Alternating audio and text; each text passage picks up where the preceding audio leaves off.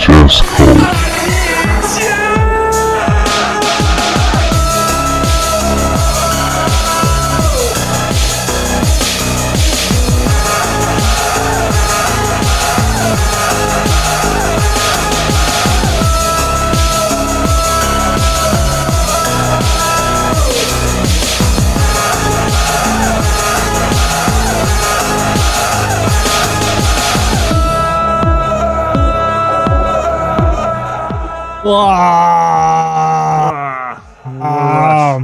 This is VHS Cult. This week I'm Kyle Teardrop because I'm the king crybaby. He's the king. I don't know, being all emotional again, and crying and shit.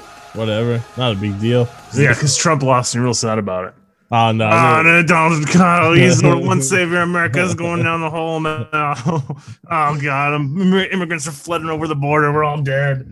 Oh no! I mean, I do still think that the machinery is operational and doom is still mostly assured. But I'm glad that Donald Trump's not president anymore. I just don't know how big of a change it's actually going to be. Shit's going to get done if McConnell's still in charge of the Senate. Senate. I'm a wait and see kind of guy. I do think at least having a more competent president and like a fully staffed government will at least make it so the next pandemic isn't quite as awful. But beyond that, it's like, just the machinery of American capitalism, I don't think can be unearthed, and it's going to continue to cause the same problems it's always caused.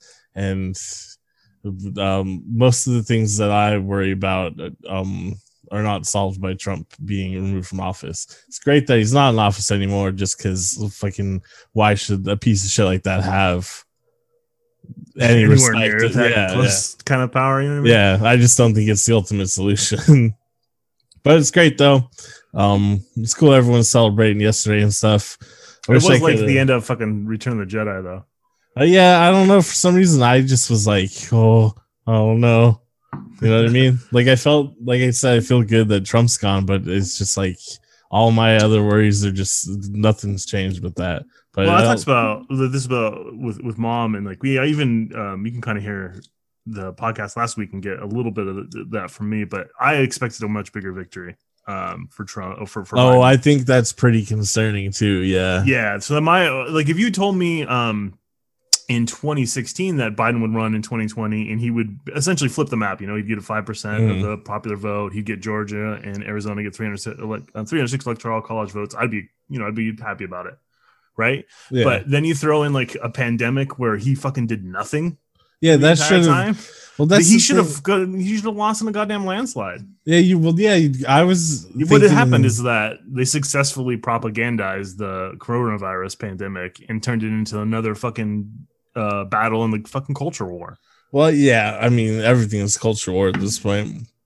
Probably, because everyone was hoping for like a swift repudiation of Donald Trump and fascism writ large, right? But like that didn't happen. There's great voter turnout, but more people voted for Trump than last time. It's like the rot in our country goes very deep. Getting rid of Trump is not going to fix it. And I don't know that either party seems to be capable or even interested in fixing a lot of the problems. So, well, I mean, 100%.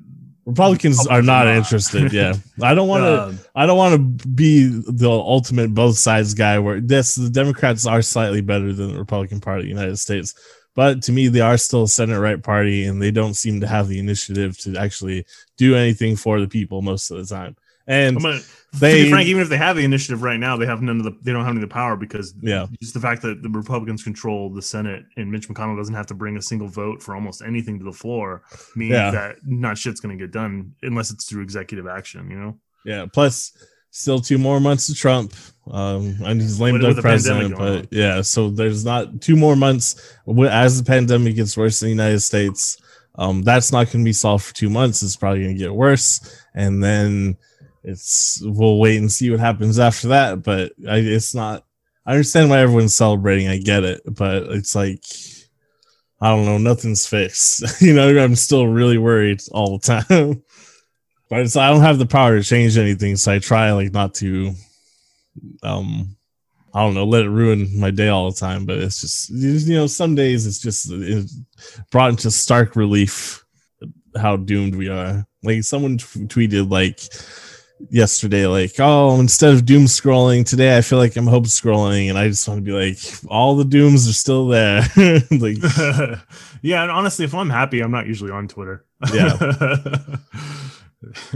And then like Proposition 22 got passed in California. There's a push to nationalize it. The orchestrator of Proposition 202 for Uber is Kamala Harris's brother-in-law, and her niece also works for Uber. So, you know what I mean? The crossover with corporations within politics is so deeply intertwined that I don't have a lot of faith in Biden or Kamala Harris. So I don't know.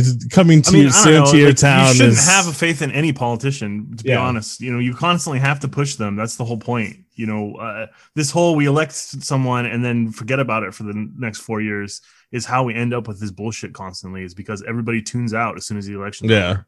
Well, that's what my concern was yesterday, is like, I didn't want to interrupt anyone's celebration because I get it. But you can see there's tons of people that are already ready to tune out. And it's like, fuck you.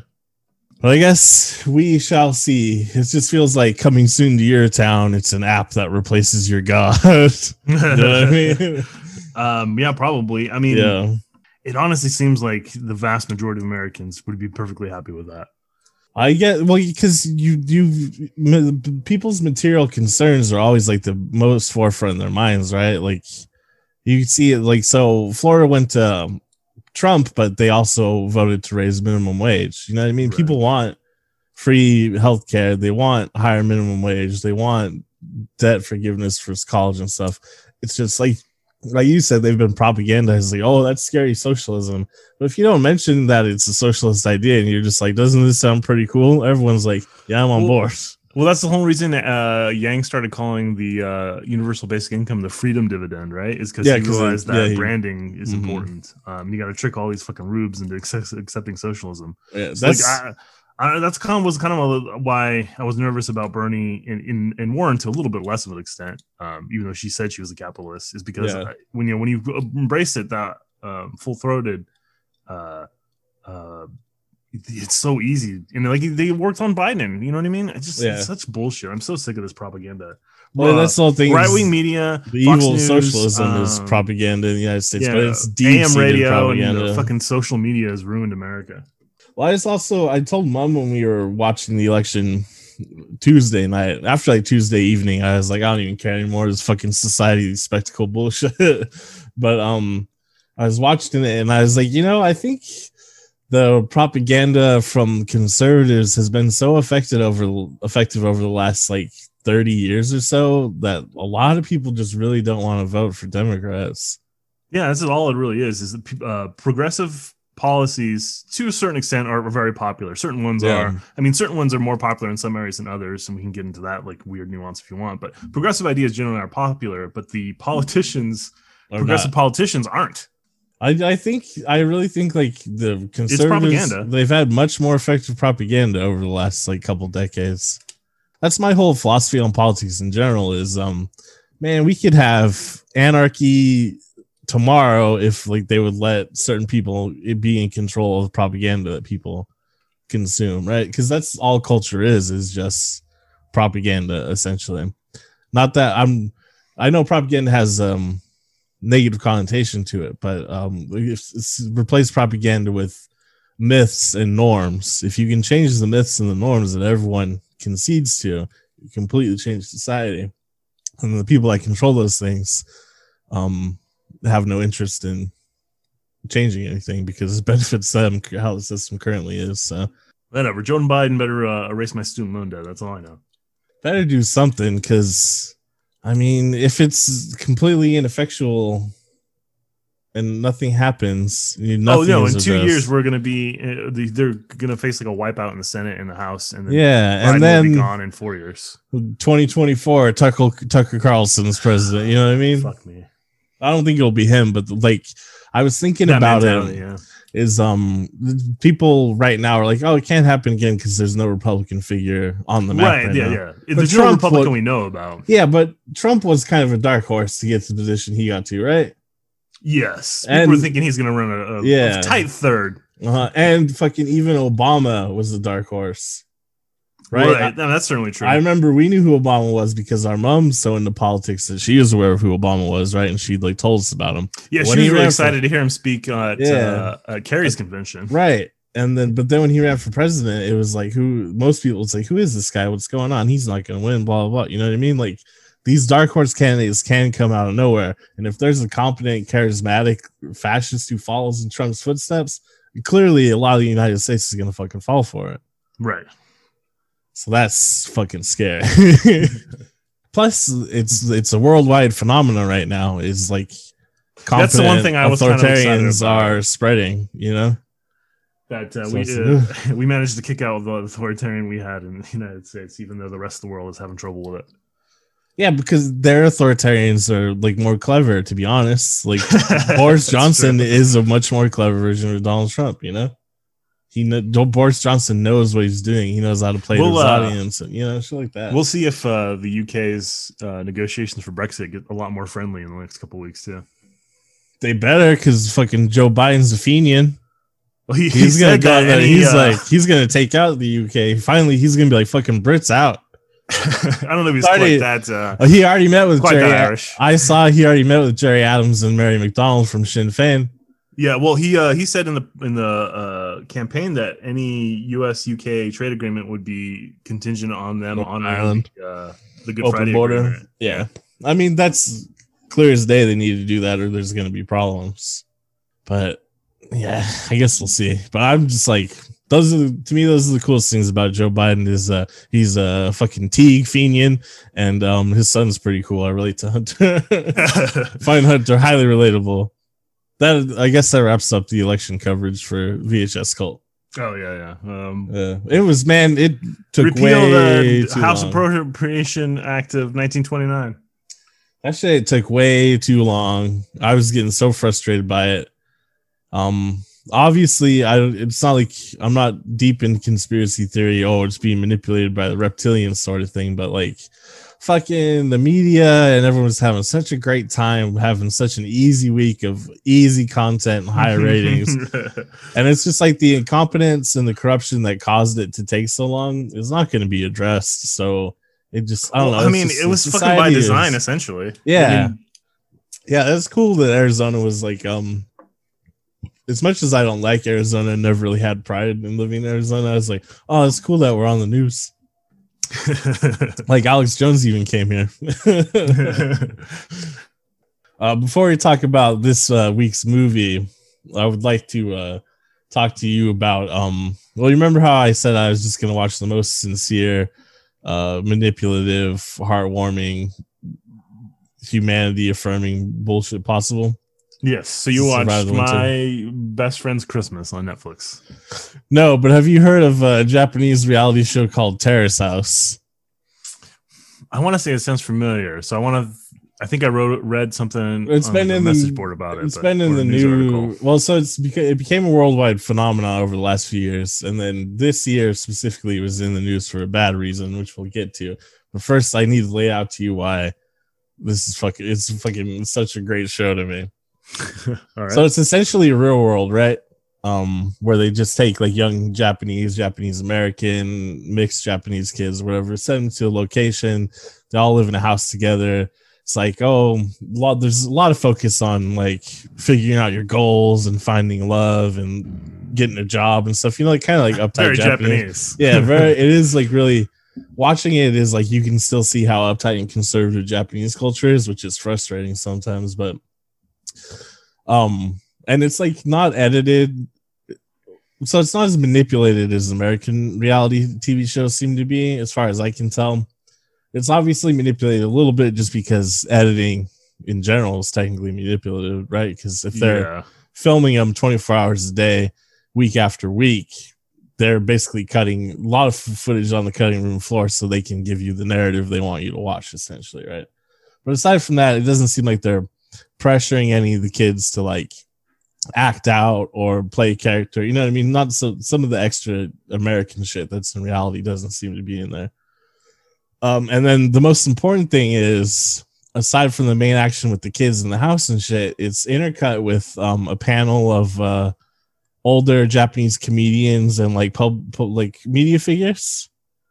So they'll cut into the action and like talk about what's going on and kind of take the piss out of it and use like their own insight from their past about what's going on. And it like really reframes it in an interesting way. And it's also, a lot of them are fucking hilarious. They'll say some of the funniest shit about what's going on. So it really like highlights how fleeting and fun and kind of carefree it really is. Cause even like the serious stuff and traumatic stuff that seems to happen whenever, like they'll cut to the comedians and they'll talk about similar events in their life and their insight into it in a funny way. So it really, like I said, it's life affirming in a way. Like, you know, even when terrible shit happens to you, you look back on it and you're like, that was like a good part of being alive, sort of thing, right?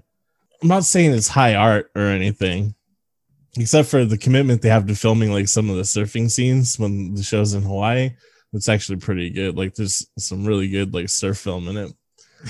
But it's I don't, at the end of the day, I know I'm just watching easily digestible like fluff shit, but it is an interesting concept and it plays out in an interesting way that makes it like I don't know, more fulfilling or more. There's more to it than just like a regular reality show because of the panel of comedians.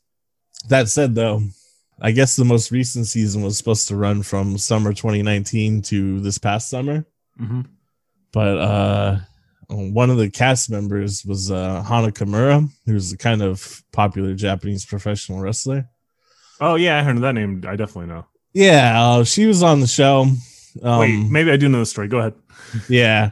So the thing with the show is there's the delay from it being filmed to airing in Japan isn't that long. It's only about 2 weeks.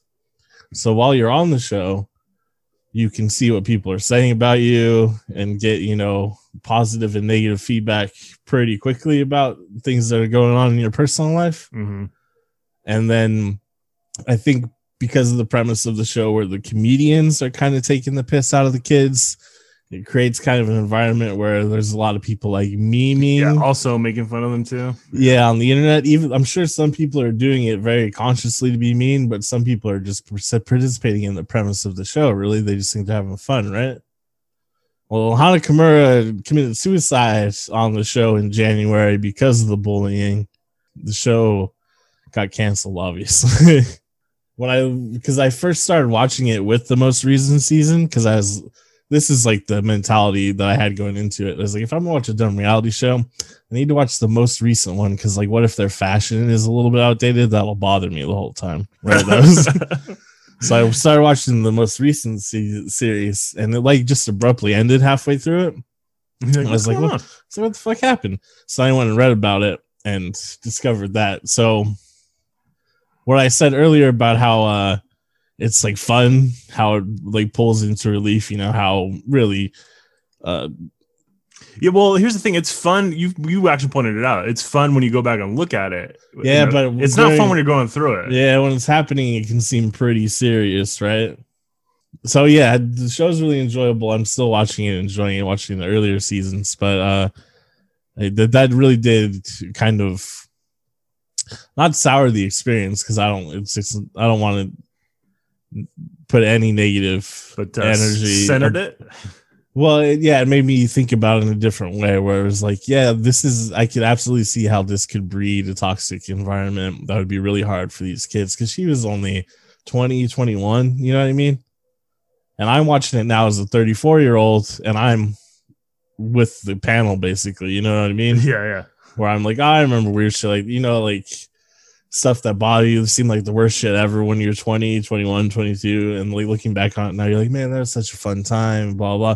But that's also like, that's like, even thinking about it is like, I was suicidal quite a few times in my early to mid 20s, and I can look back on it now and it's mostly a joke and it's fun to me, but man, it wasn't a joke at the time, you know what I mean? I don't know, I'm having an interesting experience with the show. I recommend everyone check it out, though. It is very interesting. Aside from the actual consequences that happened that one time, it mostly is just like fluffy, easy, digestible, like, oh, they're gonna have their first kiss and blah. Basically, I'm living vicariously through these Japanese youths. So yeah, that's what I've been up to. I'm trying to avoid the election, watching Terrace House. I didn't watch that much election coverage. I watched a little bit on Tuesday night, and then basically not again until yesterday. Yeah, like Tuesday night when it was clear, it was gonna take like all week. I was like, I don't care anymore. I actually went to I was also Tuesday confident, night pretty sure that Biden was gonna win. Yeah, like, these numbers look pretty good. I'll see you guys in a couple of days. Well, yeah, that was my thing too. Is like Tuesday night when, yeah, they basically like, oh, he's gonna get Arizona, possibly Georgia, Pennsylvania. You know what I mean? I was like, oh, cool, Biden's probably gonna win, but this shit's gonna take all week and it's gonna get weird. So I just kind of checked out at that point. I will say that like, it's amazing to me how off polls are again. Like I don't think anybody can accurately say with any degree of certainty how Americans really feel about anything right now. No, because it's all in how you ask them, who you ask, like, you know, whether they even want to respond if they answer the phone call. Like I think there's a broad swath of society that doesn't answer polls truthfully or just doesn't answer them at all. Yeah, well, I've never been polled at all, so you know what I mean? Yeah, that's true. Well, I mean, you're supposed to get, it's supposed to be an accurate statistic. Yeah, whatever. You just can't trust them, really. And then, yeah, I'm sure there's like people that straight up lie about who they're going to vote for, too, you know? I'm sure there's plenty of like Trump voters who are like, they can't just say I'm going to vote for Trump, you know what I mean? Even though I'm going to protect my financial assets. I don't want people to think I'm racist, even though they are racist too. They just don't think they are. But whatever. Most white people are racist is what I figured out. Can't trust them. I just think in general, people are just not as kind or as compassionate. Oh, yeah. People are incredibly selfish is what it is.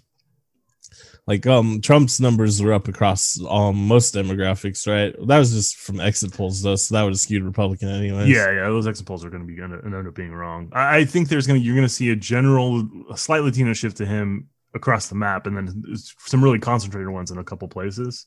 But the thing that I was shocked about is just how much he managed to juice turnout. Like I just thought for sure he couldn't get his numbers much past 2016. I don't know. I thought like Biden would get a cleaner victory because of coronavirus and shit. But then I was also like, man, there's a lot of people that still really like Trump. And then there's a lot of people too that will just like straight up never vote for a Democrat, you know? And then even from anecdotal evidence talking about Latinos, I told you like a lot of my friends' dads I've heard say like pretty racist conservative shit. And this is I don't know, a lot of white Americans probably aren't aware of this, but there's a lot of racism in places like Mexico and Guatemala and stuff where the mestizos are racist against the indigenous people and they consider themselves white, and sometimes they come to the United States and they still consider themselves white and they don't like the other illegal immigrants. I don't know, it's pretty complex.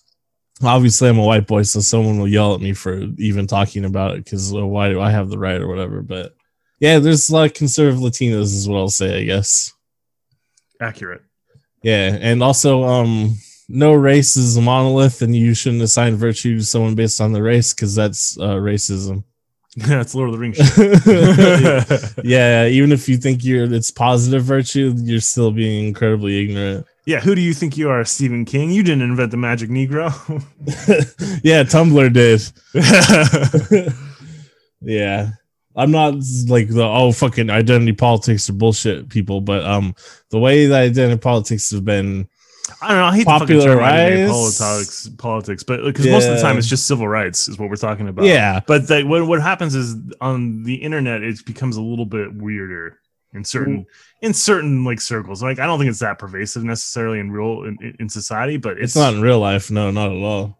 But the internet gets weird. Well, it's just they take here's the problem is that there's a lot of like nerd college graduate journalists that have way too big of an influence on internet culture right now. And so they incorporate academic language and all this bullshit that they don't seem to even understand correctly because it's not supposed to be applied in the way they're using it. But then they do, and then everyone else does, and it becomes like you're talking about different, like you're talking about the taxonomy of animals when you're talking about like demographics in the United States and shit. It's like, to me, it's like you people don't ever go outside and interact with other people, do you? It's fucking weird. No, you don't. They don't, Kyle, because there's a goddamn pandemic going on. Yeah, but I mean, like, their entire lives, they've just been eating birthday cake with, like, their fucking other rich white people or something. Oh, God, I really want birthday cake. Thank you. Birthday cake. I really want birthday cake right now. All right. I don't know. This one's about Clue, I guess. Oh, wait. You introduced yourself. I didn't introduce me. I am... Sean Biden. No. What did you drink yesterday? Jameson. That's your son's name. Also, the drinker. It's real Irish Catholic whiskey, Kyle. We have a real Irish Catholic president. John Jameson and Joe Biden. Biden is not an Irish name. It's probably O Biden at one point. Robinette. His middle name is Robinette. Is it really? I didn't know that. Yeah, Joseph Robinette Biden. Oh, wait, maybe I did. I don't know. What's one of those things? I don't know. Fuck him. Fuck them all. Or Joseph, as they would say in Ireland. Joseph. Yeah, so that VHS cult Kyle Teardrops, or Kyle Teardrop Sean Jameson, Sean Whiskey Man. This is VHS cult. We watched Clue from 1985.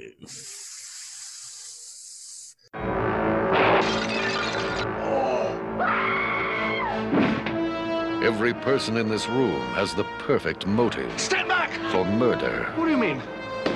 Murder. But only one of these suspects is the murderer. Is it the timid Mr. Green? Why are you screaming? Because I'm frightened of what? Screaming! Or the militant Colonel Mustard? If I was the killer, I would kill you next. Huh? I said if. Mrs. White, who helped her husband on his way? Well, it's a matter of life after death. Now that he's dead, I have a life. Miss Scarlet, who's helped many men along the way? Practice makes perfect. Huh. Professor Plum, who's looking for a way? I'm looking. Mrs. Peacock? I have absolutely no idea what we're doing here, but I am determined to enjoy myself. Or did the butler do it? No. Paramount Pictures invite you to an evening of mystery. Let us in! Let us in! Let us out! Let us out! Murder. This is getting quite serious. And madness. In the movie that makes a scene of the crime. So who did it? Clue. It's not just a game anymore. That's when Hollywood started running out of ideas because they're like, you know what? Let's make a movie out of a goddamn board game. Yeah, this is actually a big step in the wrong direction for Hollywood. A lot of people don't seem to think about that at all because it has because it's so good. Well, remember those same people I was talking about who run the culture of the internet, the journalists, academics, like nerds. Mm-hmm. They're the ones who are big fans of Clue and really brought it to its like level of cult interest at this point. So they easily overlooked the horrible capitalist nature of it, and it's like, it's for jokes, right? Hot jokes. They are funny jokes. You have them at that. I actually don't think I like Clue. Oh, you're wrong. That's inaccurate. Well, towards the end, I'll present my case. I don't know when you watched it, but I was riding high on a Biden victory and drunk on Jameson. So last night I was high as shit. I am often much more critical when I'm high, though. So, does that mean I'm overly negative or I'm just paying more attention? I don't know, but I was getting real bored. On what my experience with you through childhood, I would say perhaps overly negative. Probably, I'm pretty cynical about a lot of stuff. But there was in Terrace House, there's this kid who's a professional surfer. He's only like 20, and he went to the North Island, and he was doing big wave surfing, and he almost died. And then he was afraid to go surfing for a while, but then he finally built up the courage and started surfing again. And then he won a tournament in Bali, and I cried. And then I also saw a YouTube video about a one-armed monkey that has a pet cat, and I cried. Yeah, I'm not particularly sad this week, just emotional. It's like things that you could cry about, but I normally wouldn't. I'm just crying about them this week for some reason. That's stuff that would normally make me cry. I don't know. I'm usually a weepy guy. Yeah, like movies and shit make me cry a lot. I just like sometimes it's like more often. Not like open crying. I'll get like a couple tears, a couple manly tears running down. Yeah, that's I'm not like bawling or anything. It's just like I don't know. I'm just really feeling shit this week. Clue: 6 guests are anonymously invited to a strange mansion for dinner, but after their host is killed, they must cooperate with the staff to identify the murderer as the bodies pile up. So it's got the components of the board game in it, but they turned it into a movie, and they did that by making it like every Dark House Agatha Christie type mystery movie that's ever existed anyway. Also, outside of North America, Clue is called Cluedo. Did you know that? Cluedo, that's fantastic. Cluedo. That's just like the. I mean, I don't know how people. If people like Knives Out, I don't know how you cannot like Clue. Oh, we have a spicy meatball later on. So yeah, this is the first movie based on a board game. Absolutely should have been the last. I will say I do appreciate that. Nowadays, when you want to make a shitty product tie-in movie, you just have to turn it into the biggest action spectacle of all time. I do appreciate that when they made Clue, they're like, let's keep it small. Yeah, let's make a movie that makes sense for Clue, not like Battleship or whatever. Well, what would make sense for Battleship? I honestly think Battleship makes the most sense if it's just like two dudes at a computer, like just ordering ships around. It's just more like The Hunt for Red October or Das Boot. I know those are submarine movies, but just like high tension boat maneuvering shit. Because that's what the game is, Some boat maneuvering. Yeah. There's no maneuvering and it's static. You and I played electronic Battleship at least 1 million times. Yeah, but I mean, that's the reality of like naval combat now, though. It's just like, all right, we're going to turn in 300 miles and then they won't be able to find us, boring shit. I think the reality of naval combat now is like, oh shit, there's planes over there. Ah, shit, we're dead. Oh yeah, they just have like flies coming off of them. It's like the Cloverfield monster, remember, had the little parasites that lived on it that were more dangerous than the Cloverfield monster. That's what Battleship's. But yeah, so this is the first major product tie-in movie I can think of. I was trying to think of more. Obviously, Star Wars was like the first toy commercial, right? Yeah, but I mean, it wasn't even a toy yet. The toys came later. George Lucas specifically wanted to have the merchandising, right? Yeah, he was the smartest man alive, apparently. Yeah, but I think he for sure was like, I have a pretty good idea about this. Every kid's gonna want a Luke Skywalker action figure. He was right. I mean, I don't hold it against him. Look at this Chewie. I'm just speaking the reality. But I can't think of. Obviously, they've adapted books and comic books before this point, but this is probably the first adaptation outside of that, right? And plays. Yeah, this is like the first like low adaptation. You know what I mean? Like there's low no story culture. here. Yeah, it's a board game. It doesn't have a story. This is just a copyright. Yeah, it's just brand integration, which corporations love now, but this was cutting edge back then. It's also why it flopped incredibly hard. Because back in 1985, the movie-going audience was a little bit more savvy than they are now. I think you should look at the top 10 from 1985 and then go cry. Let's take a look. I'm pretty sure Top Gun. Highest grossing movies of 1985. Back to the Future, so that's a good one. Can't beat that. Rambo First Blood Part 2. There you go. That's not a good one. Rocky 4. Rocky 4. Oh my God, Stallone. What are you doing? He was doing great in 85. Color Purple. That's kind of like another, that is kind of like a Clue-esque movie, though, if you think about it. Color Purple? Oh, shit. I'm thinking of Princess movie. Damn it. That's not right. Oh, you Purple Rain. Purple Rain. Yeah. Yeah. Color Purple, obviously, is not. That's like an Oscar yeah. kind of movie. Sorry, Oprah. Out of Africa. Cocoon. The Jewel of the Nile. Witness. The Goonies. Ooh. Spies Like Us. So I mean, there's a couple really good ones in there, but not. There's a lot of these didn't really stand the test of time, right? Like Cocoon, The Jewel of the Nile, Witness, Spies Like Us. Yeah.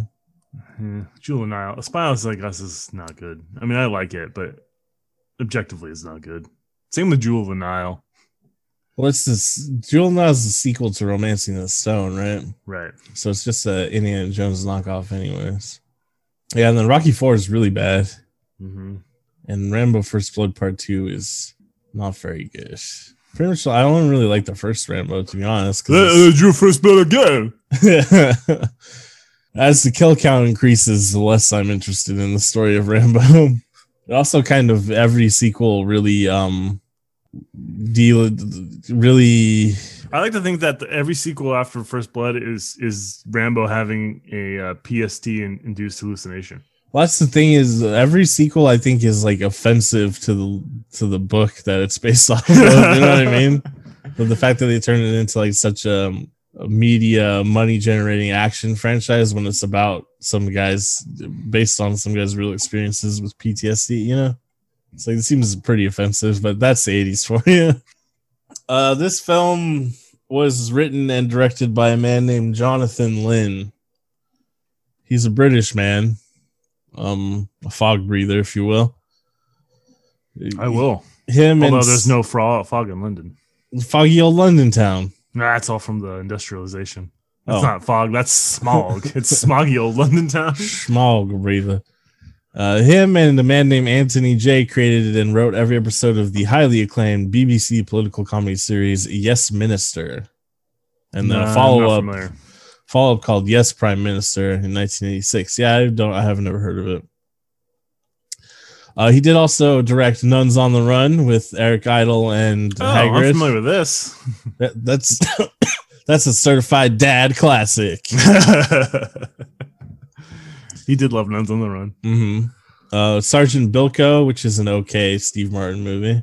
Yeah, Steve Martin doesn't have a lot of great ones. Well, the jerk. That's in Three Amigos, I guess. Yeah, I mean, I like Father the Bride for what it is, but you know. Oh yeah, really Father the Bride is a cute movie. He also directed The Whole Nine Yards. Remember that fucking movie that made a bunch of money and like everyone was talking about in like 1998? Bruce Willis and Matthew Perry or whatever. Oh yeah. Yeah. That one didn't stand the test of time. It didn't, but I remember being like a phenomenon when it came out and just being like, what about Romeo and Juliet too? Leo's movie? The Baz Luhrmann one? Yeah, I don't think that's to the test of time, at least not culturally. Oh, I think it's probably still a good movie, but no one gives a shit anymore. Oh, I still fucking love it. I like it more than when it came out. When it came out, I was a little kid, so I was like, Leonardo DiCaprio, he's a little wiener boy, you know?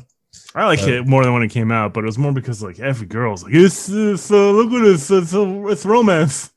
Like, yeah, exactly. Like, shut up. Well, yeah, I just fucking man, John Leguizamo. Shit, man. Tybalt, King of Cats. Princess Cats. He looks so badass in that movie. John Leguizamo always looks badass. How dare you? Yeah. Most importantly, though, he did direct My Cousin Vinny. Another great one. Which is a really good movie. And also, he is responsible for casting Marissa Tomei, and that is her first role. So technically, he's responsible for Marissa Tomei being famous. Thank you, this guy, because isn't Toxic Avenger technically her first Avenger or first Avenger first movie? Technically, but he saw Toxic Avenger. He's like, yeah, I like the way that she acts as a blind girl. Mm-hmm. Yeah, but this is like her big Hollywood breakout role, you know. So obviously, I'm not giving him full credit because Marissa Tomei is responsible for her fate as an individual. But I am glad that she was cast in My Cousin Vinny because she became super famous, and Marissa Tomei is great. I love Marissa Tomei, and I love My Cousin Vinny, and I love the Toxic Avenger. Me too. Oh yeah, this is here's some stuff that some negative things about Jonathan Lynn, though. A very important negative thing. He earned a degree in law from Cambridge University before becoming an actor. He's a posh ass Brits out. Chucky R. Law. And more importantly, that's right. John Landis is mostly responsible for this film. Our friend John Landis. No one died on this one. Well, he's got that going for him this time. So John Landis wrote and produced the film. He's actually I'll just read some of the quotes from him from other people. He basically came up with the story, and he's the one who really got it made. He says it was a classic murder mystery setup with a bunch of characters. I just love the idea of playing it as farce. After working out a treatment for the film's plot and central mystery, he says, I didn't have a solution. I went to the point when the butler said, I'm going to explain what happened. Like in the classic Charlie Chan, Hercule Poirot, Agatha Christie kind of way. I couldn't figure it out. I set up a crime I couldn't solve, so I thought, well, I got to get a real writer. So Jonathan Lynn helped him with the ending pretty much. But yeah, John Landis, the producer who picked up the rights to it was like, yeah, maybe we could do something with it. And John Landis actually tried for 4 or 5 years to get it made. And he was like, he's the one. Like, come on. Early treatment. Yeah, for some reason he was hella psyched about it. I guess because he wanted to make a murder mystery or whatever. And yeah, he filled in all the plot details, which is, I don't know, fucking John Landis is pretty talented. It sucks that he killed all those people. With an axe. No, a helicopter. He ran over people with a helicopter? Yes, John Landis. Jesus Christ. He was driving a helicopter? Yeah, he killed 2 children? He's a maniac, yeah. He was personally driving a helicopter. He's how dare you have to only work certain hours as a child, you damn toddlers. No, I think that the studio owned those children, so they could make them work as much as they want. Oh, like were they orphan kids? Like the Little Rascals? No, they weren't orphans. Their parents were on set for that traumatizing event. There is 3 endings to the movie though. None of them are very good. I like the ending C where everyone's in on it and Mr. Green is the Fed. I think I like that one the best. He's like, I'm gonna go home and fuck my wife. That's a really cute way to end the movie, I think. I'm gonna go home and sleep with my wife. No, I like fuck my wife better. They should have done that. Then they'd get a PG-13. Then we're good. It's the only fuck. Save that fuck for last. God. Yeah. The multiple ending concept was developed by John Landis as well, and the producers thought they could make a quick buck off of people going to see it multiple times. So that's why the gimmick was in there. Fortunately, no one liked it when it came out, so it didn't help. John Landis, when he couldn't finish the ending, he approached playwright Tom Stoppard, writer and composer Stephen Sondheim, and actor Anthony Perkins to write the screenplay, and they all said, I don't think so. Tony Perkins wasn't under it? Nah, he was too busy doing Psycho 4 or 3, which is the one that he wrote and directed. Fuck if I remember. It's actually pretty good. And his son, Oswald Oz Perkins, is a really good director. He's got quite a few movies that I highly enjoy.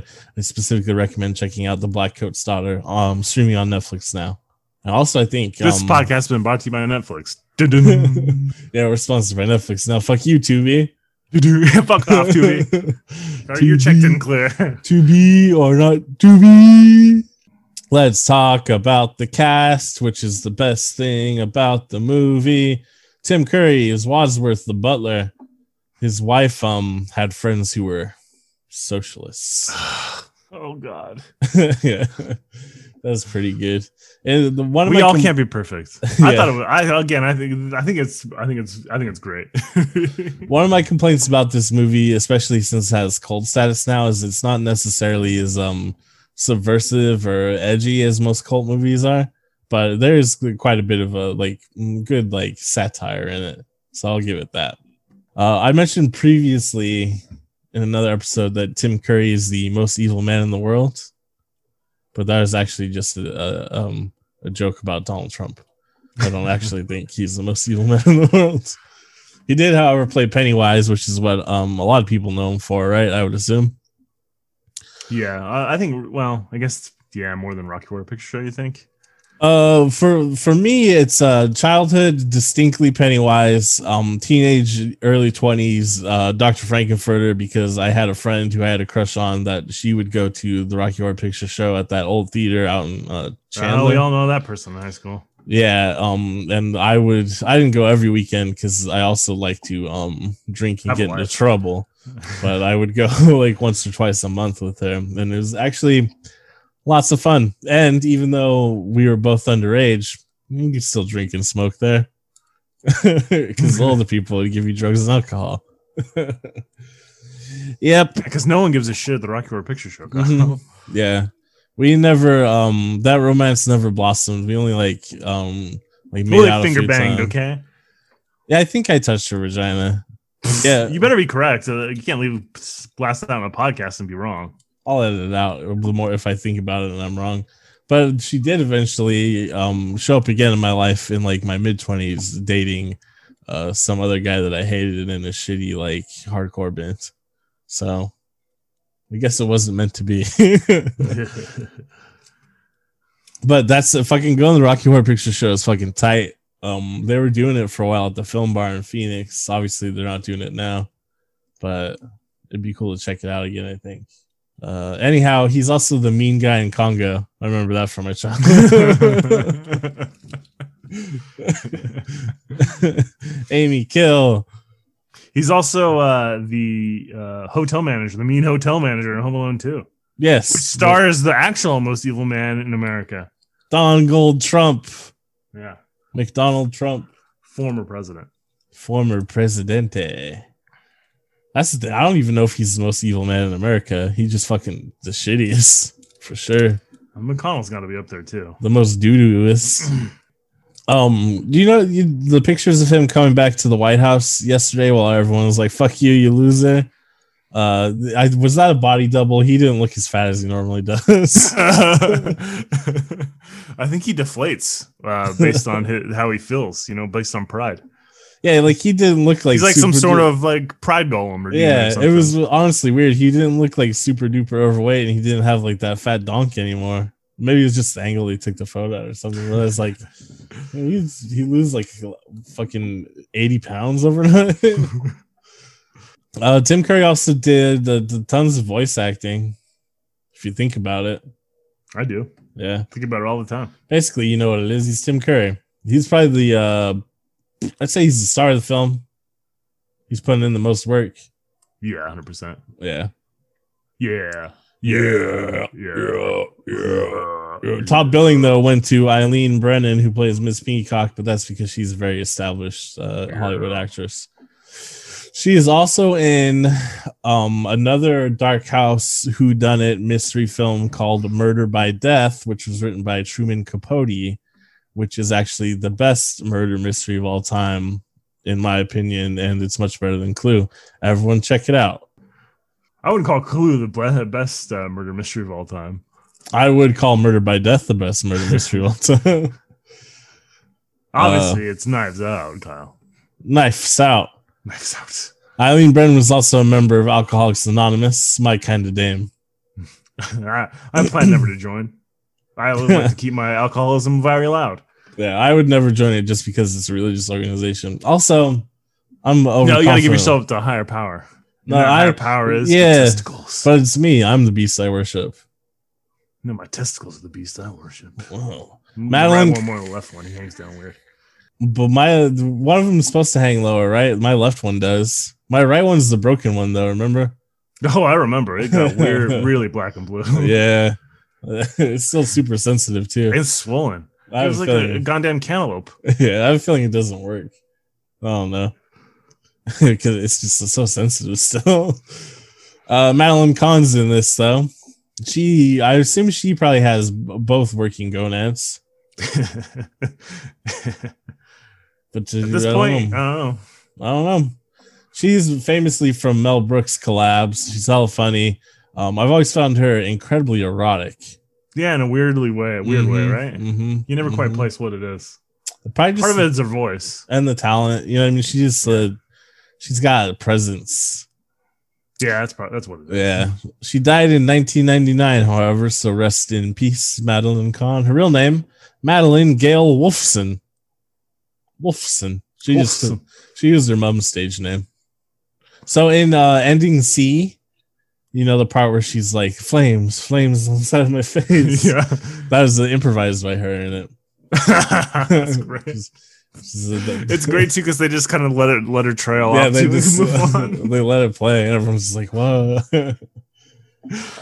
Christopher Lloyd, Professor Plum, Professor Plum. The character is incredibly lecherous. He's going for like the honey dip immediately as soon as he meets Miss Scarlet.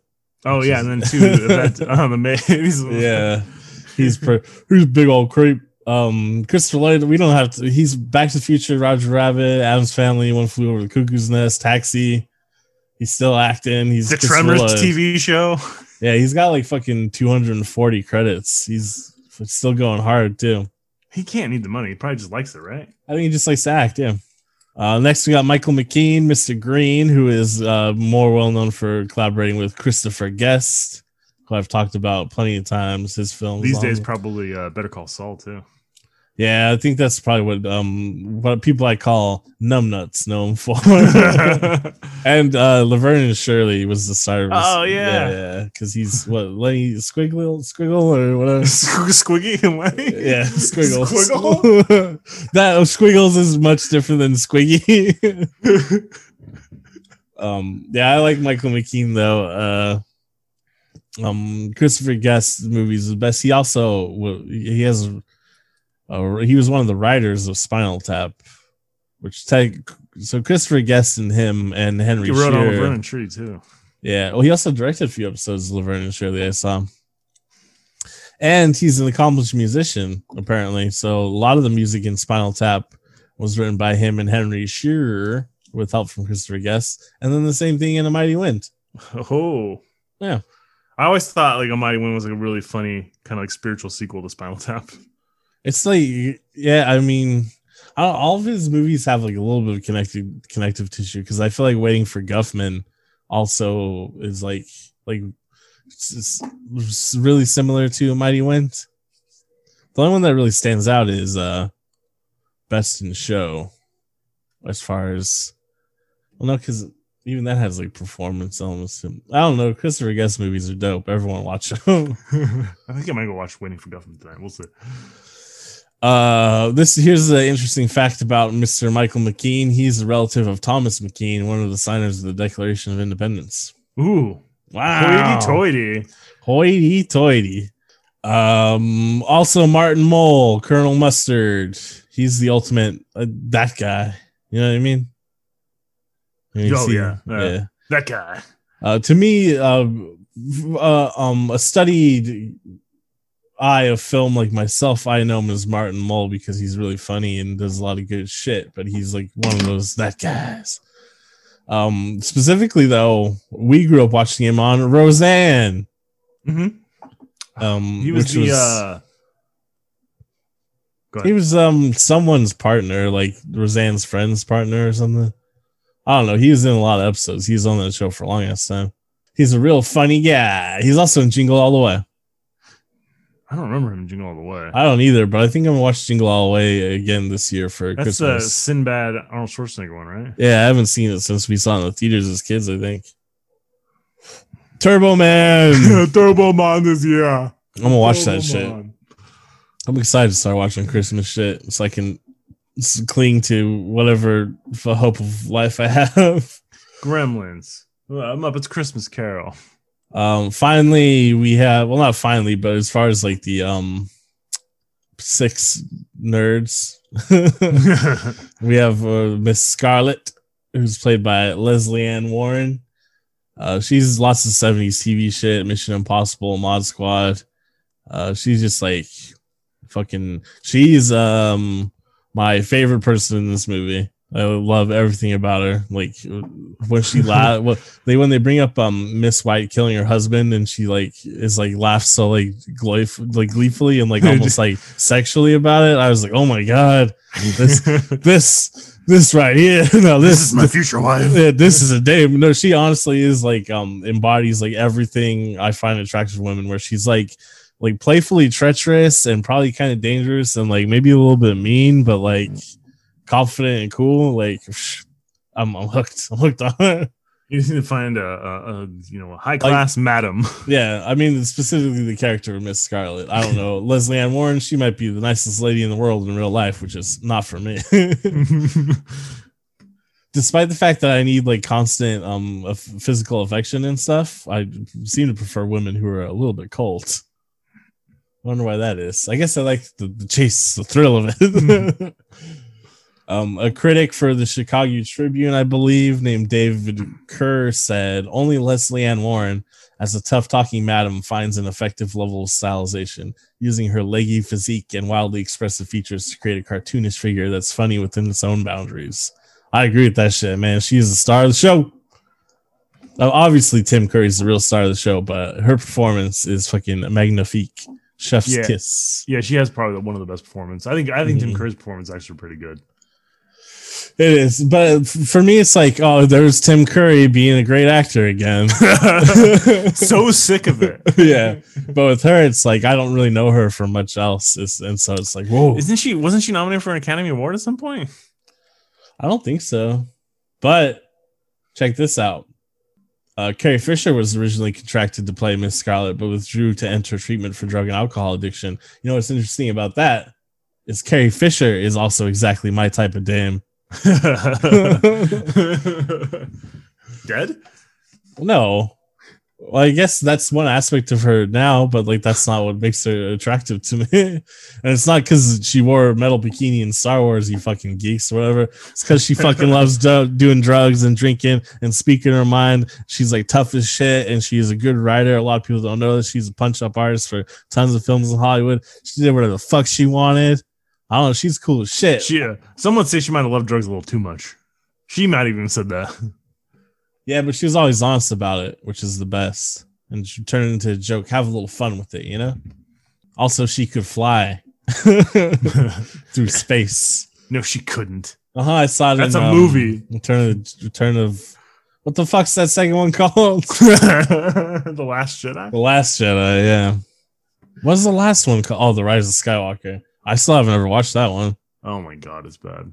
I feel like I'm gonna watch the new trilogy for around when it gets closer to Christmas. I want to torture myself. The Force Awakens is like, oh, okay, you can kind of go somewhere, and the Last Jedi is like, all right, okay, the B and C plots are a little, but yeah, and then it's The Rise of Skywalker. It's like, what the fuck happened? It's so funny to me. That's Disney spent billions of dollars to get the rights to Star Wars, right? Oh, they made their money back, so who gives a shit? Yeah, but they're like, we're gonna do a new trilogy, and we're not gonna plan for it all. We're gonna fly by the seat of our pants. That's the part I don't get. Yeah, meanwhile, the fucking Marvel universe is like planned down to like the microsecond almost. It seems like. Well, yeah, because they Marvel uses like algorithm to write their movies. Disney was just like, yeah, you can write it. Fucking JJ, who cares? I don't know. Colleen Camp, who plays Yvette the maid, she was in fucking Game of Death, the Bruce Lee movie. Game of Death. I've seen Game of Death a million times. I'm sure I've seen her, but obviously I've never replaced the two. Yeah. Probably she's not speaking with a French accent in Game of Death. I'm going to watch Game of Death and look out for her. I'll be like, look out now. Yeah. She's also, of course, in Apocalypse Now. She's the Playboy Playmate of September or whatever, or May. Mm-hmm. And then Police Academy 4 and Wayne's World. Still acting. Still beautiful. She also has amazing fucking physical comedy skills in this movie. If you just pay attention to how she moves, even if she's just doing background shit, it's like, normally physical comedy is like really annoying or like makes me, I think it's like corny. Yeah, well, there's a point where it becomes like over exaggerated and cheesy. Yeah, but no, she is on point, that shit. There's a lot of physical comedy in this movie too, and she's the best at it. But apparently, at one point, they were like Jennifer Jason Leigh, Demi Moore, Madonna. Maybe they could play Yvette. But Colleen Camp, that was all been weird. Yeah, Colleen Camp went to audition in a French-made costume and knocked it out of the park. So right on. Fuck off, Madonna. I like Jennifer Jason Leigh a lot. Yeah, I guess that's true. Demi Moore like barely exists. Madonna was cool in the 80s. Yeah, she was cool in the 80s, but like, have you? I don't know if she can. A League of Her Own is the only time I think I ever remember. Oh yeah, movie. I forgot she's in that. But that's actually kind of like a subtle role. That's not the same as Yvette. She's not like Yvette, like, yeah, I don't think Madonna can play Yvette because Madonna, like, she's got to be cool. And Yvette's like, not. You know what I mean? She's a goof. She's like hapless. And the most important character in the film, Mr. Body. You know who he's played by? Me. No, leaving the lead singer of Fear, the Los Angeles hardcore punk band. I love living in the city. He's also in Flashdance, Streets of Fire. His real name is Lee James Jude Capillero. Fear, for those who don't know, is one of the main bands in the Decline of Western Civilization documentary, which people should watch. It's pretty interesting. But also, they specific performance in 1981 on Saturday Night Live. They were invited to perform because John Belushi was a big fan of the band. Mistake. Yeah, and they were banned forever from Saturday Night Live by Lorne Michaels. And if you go and try to find their performance on an episode of Saturday Night Live, it doesn't exist. And Lorne Michaels and Saturday Night Live act like it never happened. But you can see a clip of it on YouTube at Hardcore Worldwide. It doesn't seem that crazy. It's just like kids are jumping on stage and shit. You know what I mean? Yeah, and you know what? Lorne Michaels is kind of like a little bit of a stuck up, you know? Yeah. So, you know 100% they did something to piss him off backstage, too. And so he's just like, whoa. Oh, probably, yeah. Oh, you're never coming back here again. I don't have a Lorne Michaels impression. Never coming back here again. That's probably that close. Is, yeah. That's about right. The performance is also historic in part of punk history because you can see a young Ian MacKaye jumps on stage briefly before diving into the crowd. He's like, I'm gonna make my own punk band. Minor Threat's gonna be great. Except he's probably in Minor Threat at this point in 1981. Lord Michaels called me a Minor Threat, guys. Let's name our band that. He's still kind of weird though. Straight edge, vegan. That's kind of that's stuff like the East Coast, Washington, hardcore scene. I don't really like how militant they are about like straight edge and vegan shit. Like that doesn't sound fun. Well, you like killing animals? How dare you, you piece of shit! No, I don't like killing them. Like sometimes like eating their flesh, huh? Yeah, sometimes I just want a meatball. I guess my concern is more with the straight edge thing. It's like, nah, man, you got one life. This is your one life stand. You need to get fucked up.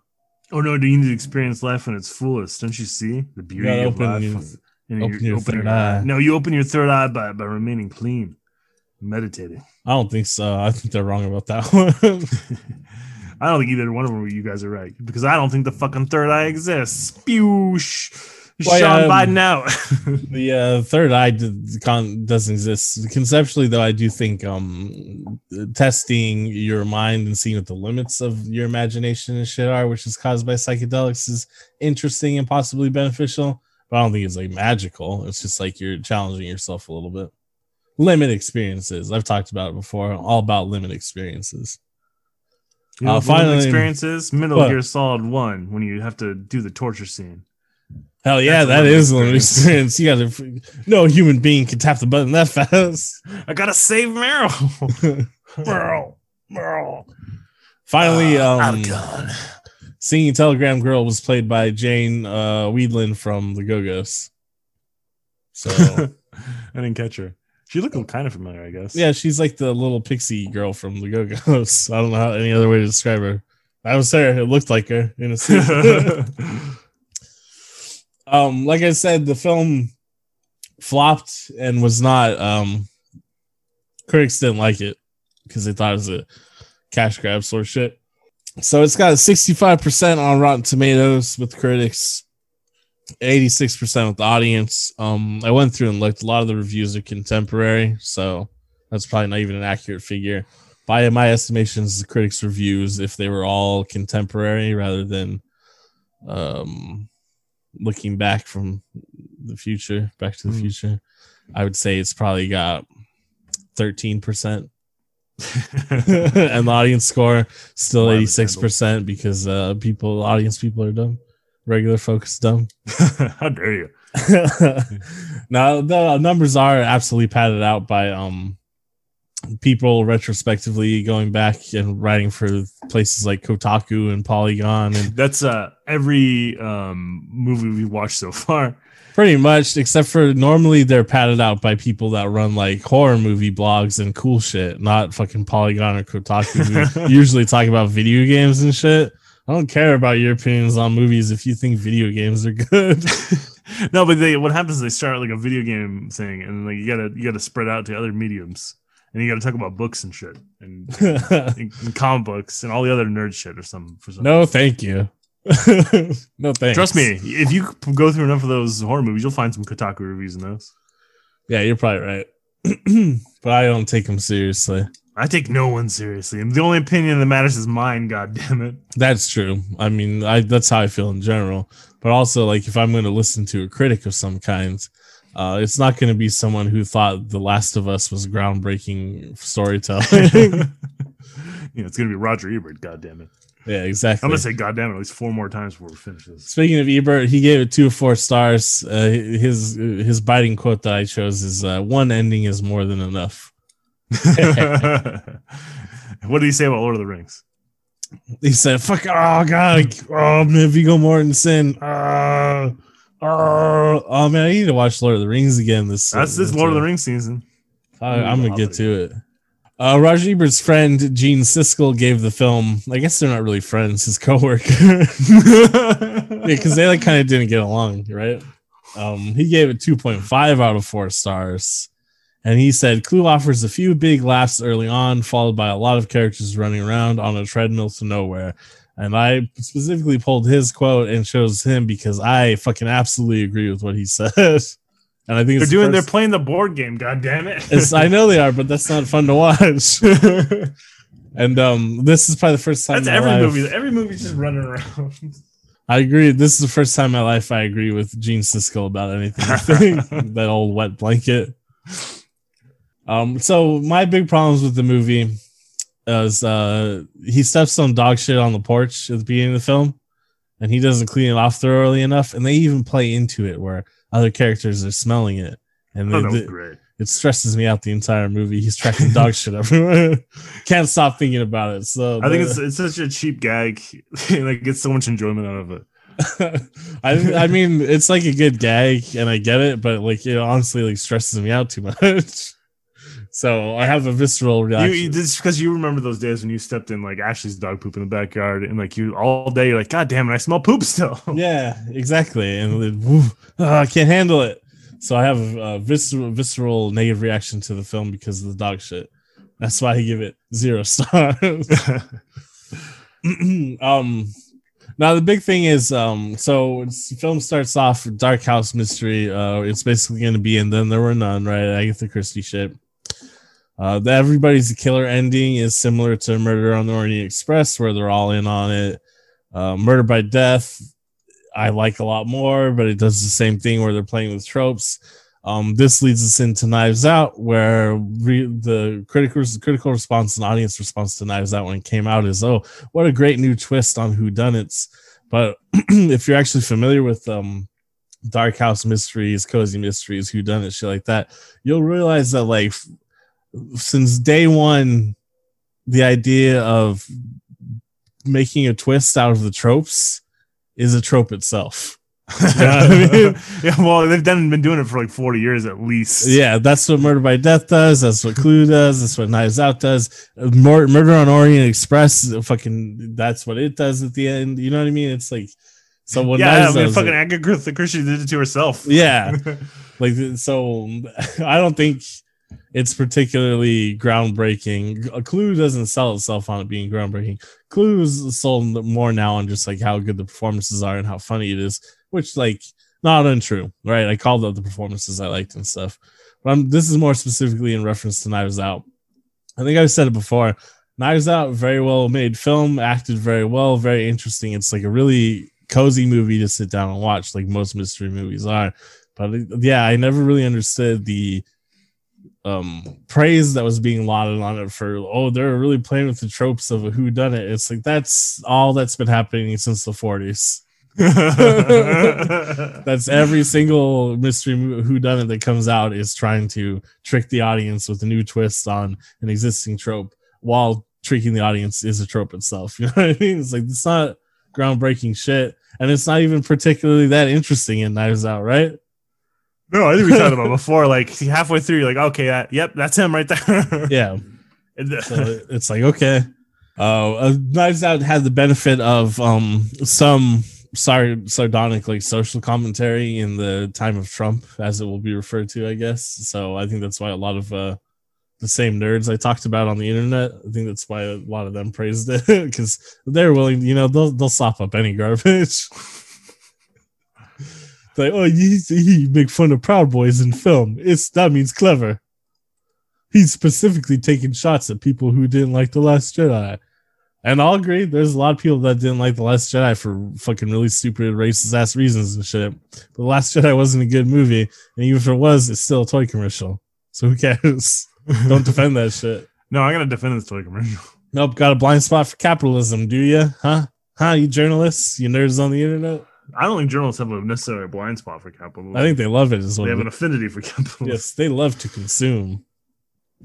Despite it being a bad sign for things to come in the future of Hollywood, what I like about Clue is that even though it is just some weird brand tie-in shit that they had, they went out of their way to actually try to make it a good movie, right? They're not half-assing this shit. Like, none of the cast or the crew are half-assing it. They're like, let's make the best movie we can. John Landis was excited to do it.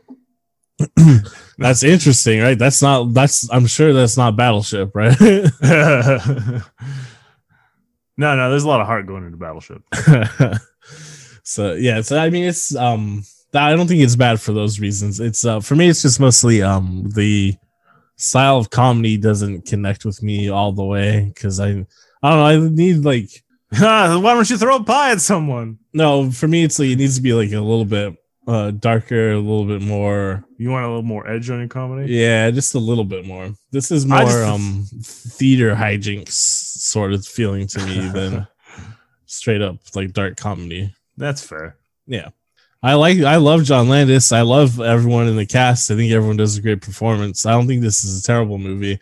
It's just like the qualities of it that made it a cult film aren't the things that I usually like in cult films, I guess. So it's just kind of like slightly adjacent to what I'm interested in. So I shouldn't have started off the podcast saying that I thought it was bad. It's just like, no one listened through the end, so it doesn't matter. Yeah, it's turned off right at that point. It's not as good as I thought it was when I was like, I don't know, 15. Well, is anything as good as you thought it was when you're 15? When you go back and watch stuff, not a whole lot. Fucking Fellowship of the Rings, the Killer. Last week's film, The Killer, but yeah, Fellowship of the Ring, yeah. So I was imagining myself in this situation of Clue, not just specifically Clue, but and then there were none, Murder on the Orient Express, any of the like the dark house spooky mysteries, right? I was imagining myself in a situation like that. We'll take Clue for example because we just watched it. Soon as like Mr. Body dies in air quotes and the cook is killed and then Mr. Body's actually dead, I would get just so reckless at that point. I think I would just like start drinking and like in the movie they're all suspicious of each other and being like real careful. Not me. I think at that point I'd be like, all right, time to drink. I'm gonna get fucking buck wild. Let's see what happens. Yeah, I mean, especially if I assume it's just one person, I'm probably not that. And then I was thinking like even darker too, and I could see this happening with me drinking and my thoughts turning darker. It's all these people. Yeah, the paranoia setting in where I'm like, I know I'm not the killer, but one of these people is. So maybe I should start killing them to protect myself. Now there's a murder mystery for you. Write it. Copyright TM. These are my ideas. No one could write a drunk murder mystery as well as I could. So there's a fourth ending to the film that was filmed, but it was removed because Lynn stated it really wasn't very good. I looked at it and I thought, no. We've got to get rid of that. Well, how would a British man? Oh no! No, we must toss it aside. We must get rid of that. So the fourth ending is Wadsworth, Tim Curry, the butler. He committed all the murders. He was motivated by his desire for perfection. Having failed to be either the perfect husband or the perfect butler, he decided to be the perfect murderer instead. So what does he murder everybody else right there? Well, what it is when he confesses, he also tells them that he poisoned the champagne that everyone had drank earlier. So they would soon die, leaving no witnesses. But the police and the FBI arrive anyways, and Wadsworth is arrested. But he breaks free, steals a police car, and in his escape is thwarted when one of the dogs from earlier lunges from the back seat. So it's pretty sloppy and doesn't make any sense, but it would have been interesting. Yeah. That's the thing, though, is also none of the other endings make sense. Make all that much sense. Yeah. If you go through the movie and watch it carefully, there's a lot of inconsistencies that wouldn't add up to any of the endings, except for ending A with Miss Scarlet and Yvette being working in tandem. That one works like 90%. It mechanically makes sense in the movie. Everything else, the other two don't. So what I'm saying is John Landis brought in a professional writer to fix the ending, and they couldn't write a single good ending. I would fucking love to be in a fucking murder mystery. I don't want to do the pretend ones they do either. You know what I mean? I want a real murder mystery. Yeah, I want to do real shit. On a train, I want people to be in fancy dresses. Everybody's smoking. Why wouldn't they be? And I want people to get killed. You gotta that's your Westworld. Is no, fuck yes. That I would participate in a Westworld like that. Absolutely. Yeah, me too. I'm into it now. I'm with you, Kyle. That's season 3 of Westworld. I'll watch that shit. You can be Watson. I'm gonna be Holmes. All right, I guess because you're taller. Hell yeah. I'm gonna walk with a limp. I was wounded in Afghanistan. You have to be confused about the simplest things to make me seem smarter. Yeah. Oh my gosh, even though you're a fucking doctor. Yeah. My God, he was able to climb through the chimney. Wow. I like Poirot. Poirot. He doesn't necessarily have a consistent sidekick. He has one that's kind of in and out. Oh yeah, I just meant compared to Sherlock Holmes, I think I like Poirot more, just because I don't know, Agatha Christie's. I think I said this before, but I like Agatha Christie's stories better. But I think as a character, I like Holmes better. Oh yeah. I guess that's what my feeling is too. But I've always liked the Hounding of the Baskervilles. I like the because Arthur Conan Doyle was like super into the occult and spiritualism. So I like when the Sherlock Holmes stories that rely quite a bit on spooky shit, and then it doesn't ever turn out to actually be spooky shit, but I still appreciate it. Someone wrote you know how everybody, since Sherlock Holmes in public domain now, everybody's doing fan fiction. Someone wrote like Sherlock Holmes the Cthulhu Files, and I always mean to read it. Oh, like he's gonna solve H.P. Lovecraft stuff? Yeah. He's gonna meet some Innsmouthers, fish people. It turns out it's all black people. Turns out it was racism the whole time, Watson. Oh my God! Yeah, here in the Americas, racism in this greatest British kingdom. My word. What do you think about the good old Cluedo, which is like, they would call it that in the United Kingdom, right? Cluedo. Cluedo. That's like Icky Duddykins. Ugh, it's so English. Gross. Die, you Anglos.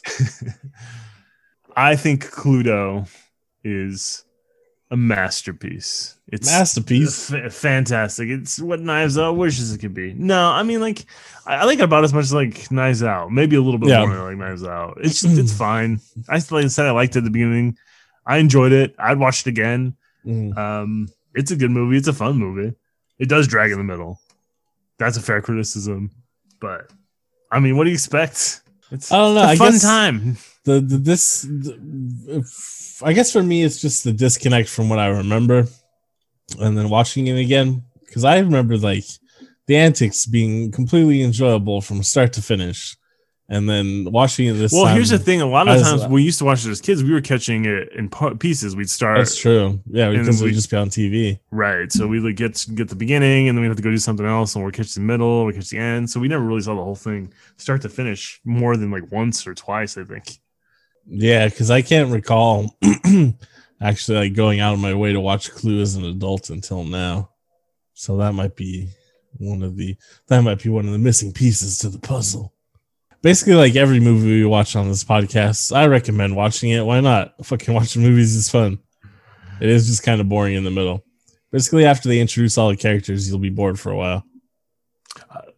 There's two problems with movies. You know, sometimes it's the third act just kind of goes awry, or the middle is boring. This one's got the middle is boring, and the third act doesn't go awry, but it doesn't resolve anything, and it just kind of doesn't matter. But then at the end of the day, you're like, it's okay because that's kind of the whole point. Yeah, that's my feeling on the whole thing. The beginning doesn't matter. The middle drags. The end doesn't matter. Plus, like at a meta level, it makes sense with the concept of the game, right? Because it's the answer to who did it is different every time you play it, you know? Right, and it doesn't make sense. So that's fun. I know that was used as like a money-making gimmick that didn't pan out, but it also fits in with the idea of it being a board game, which I think it's still kind of cute. I don't know. Check it out. I'm sure everyone's seen Clue anyways, though, right? I got kind of at this point. It's one of those cult classics that's like not really cult anymore. Yeah, it's more like it flopped hard when it came out, and then kids like us in the 90s caught it on TV, and now most millennials know about it and kind of like it, rather than being a cult film, I would say. 6 out of 10 stars. Because the cult film would be like, I'd be like, hey, you feel like watching Silent Night, Deadly Night to like some friend or whatever, and they'd have no fucking idea what that movie is, right? But if I was like, hey, you feel like watching Clue, 95% of people I would talk to around my age are going to be kind of aware of Clue, right?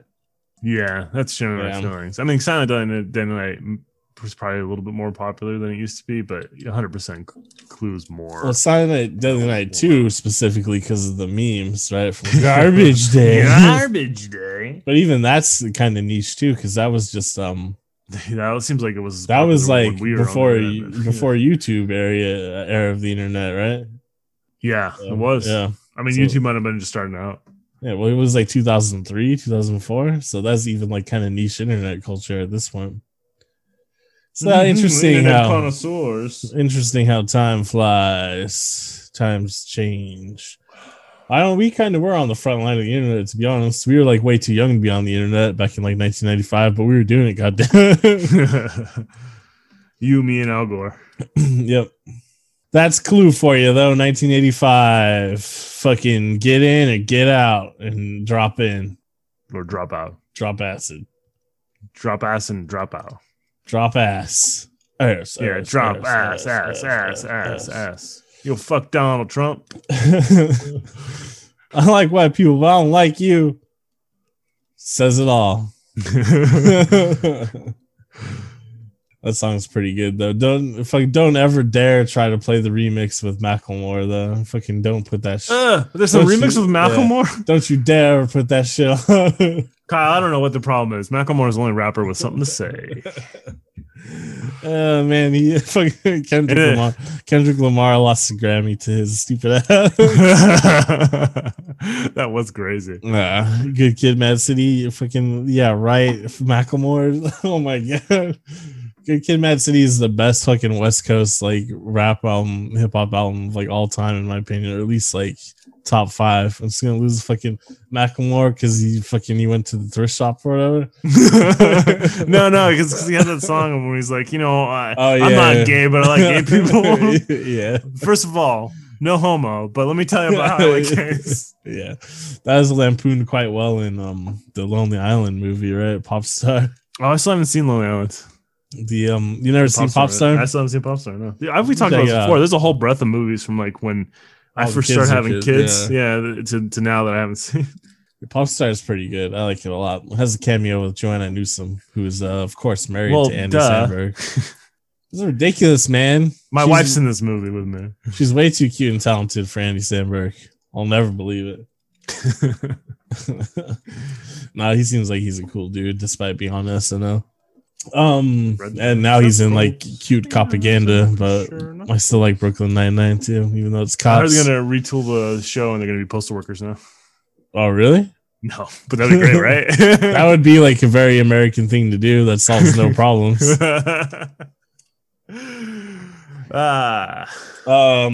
Speaking of America and our inability to solve problems so that they go on generation after generation, next week we're going to be watching our first Sergio Leone film. It is in fact going to be his 1984 epic, his last epic, highly acclaimed film. Oh shit! I was going to watch this the other day. I'm glad I didn't know. Go ahead. Once Upon a Time in America. Hell yeah. Do have to put out a content warning for this one. There's quite a bit of sexual assault in it. And it's also like over 3 hours long. Oh man, yeah. This is him going. This is I do an epic now. Well, yeah, this is literally like the most literal interpretation of epic in that it's just long. But it is a really good movie. I've sat down and watched this movie all the way through multiple times at this point. I think it is particular to my tastes because I do like Sergio Leone a lot and I like gangster shit a lot. So to me, it's like a really easy movie to get through despite its length, but I don't know, fair warning to anyone else. I don't know. If people like The Irishman, they should like this. Yeah, absolutely. Oh, man. I'm a little it's better than The Irishman, though. I have to watch The Irishman. It's had a long time since I watched it, so maybe it gets better than that. I fucking love Once Upon a Time in America. Something to look forward to. It might be a pretty serious episode. Who knows? Who knows? It all depends on how I'm feeling. But yeah, I am just really excited to watch it. Man, you can fucking get high as shit and watch it, which I'm going to. Here's what happened. Arizona passed. Oh hell yeah! For all. Fuck it, I'm super psyched about that. Though. Fucking 207 recreational marijuana, here I come, because man, I'm smoking now like I haven't smoked since I was like 19 or 20. What happened is we started streaming on Twitch, right? And I was giving myself the allowance to like I'll just drink on the weekend, like one day on the weekend, blah blah, not a big deal. Fortunately though, I'm an alcoholic, so in the back of my mind I was constantly like well, if I keep allowing myself like one day a week, then that's gonna turn into like 2 days on the weekend, and then maybe it'll be Wednesday and the weekend, because that's been the general trajectory of my relationship with alcohol most of my life. So I was like, you know what? Instead, I'll just smoke weed. And then the thing with smoking all day. Yeah, the thing with smoking weed though is if I end up smoking weed like all day every day, it's really not going to hinder me that much. I think at most it's going to provide me with more material for the podcast. Yeah, so we'll watch that next week. We weren't on Twitch this week. I don't know if we'll be on this week. I keep like not thinking of any movies to watch or anything like that, but there's like an ongoing election this week. Just never stop. We should have streamed election results on Twitch. That seems like what everybody's popular doing. That is what everyone is doing, and I was like, "Fuck, these guys suck." How many people do you need to hear regurgitate the same opinions? You know what I mean? Do you think there's going to be a big difference between watching the Chapo election coverage and the Austin election coverage? I don't think so, man. I mean, straight up, do you think there's going to be a big difference between watching the Chapo election coverage or the MSNBC or the fucking Fox News election coverage when it fucking comes down to it? No. I mean, the jokes will be better on Chapo. They don't even have jokes on MSNBC. I don't know. Have you ever heard Brian Williams? Every once in a while, he cracks wise. I don't know who Brian Williams is. You do too. Who is he? He's been a newsman since you were a child.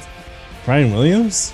Yes, he's the guy that got in trouble for lying about getting shot at in Iraq. I thought that was Hillary. There's a joke for you. Hell yeah. You can expect more of that on the Chapo Trap House election stream. That is a classic Chapo Trap House joke. If we do end up streaming on Twitch, it'll be Friday. Yeah, because we're doing it at 9 our time, which is Arizona, because we're smart. Oh, yeah. We got rid of the daylight savings time and all that bullshit a long time ago. It'll be 8. And we voted for Biden, unlike some of you dumbasses. So it's gonna be 9 our time. You rest of you can figure it out. I mean, the whole state didn't vote for Biden. It was mostly Maricopa County. No, and what's the county? Tucson. Tucson. And then Apache, because there's all those Native Americans there. Yeah, but here's the thing too: is like don't even pat Maricopa too hard on the back because Tucson itself is like actually fucking way more left wing and radical than fucking Phoenix area is. So. Oh, 100%. Or even Flagstaff too. Yeah. Really. Tucson, I mean, like you're just mostly like a giant parking lot, and your supposed waterfalls that I've been brought to kind of suck. But I do appreciate like, how radical you are down there, Tucson. It's Arizona, Kyle. They're impressed by a small amount of water. Yeah, so it'll be 8 p.m. Pacific Standard Time.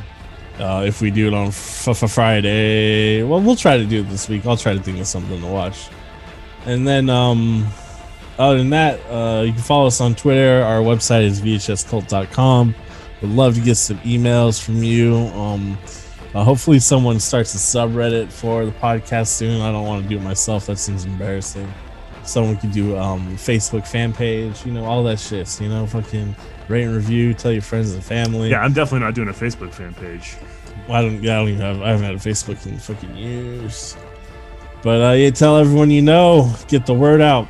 Now that Trump's gone and Biden's president, you're gonna everything is fucking good again. It's back to brunch, baby, and who knows brunch like VHS Cult. I've had plenty of Bloody Marys in my day. I want a mimosa and some fucking pancakes, some sausage. Yeah, now I want a Bloody Mary, or at least a chilada. That's VHS Cult for you.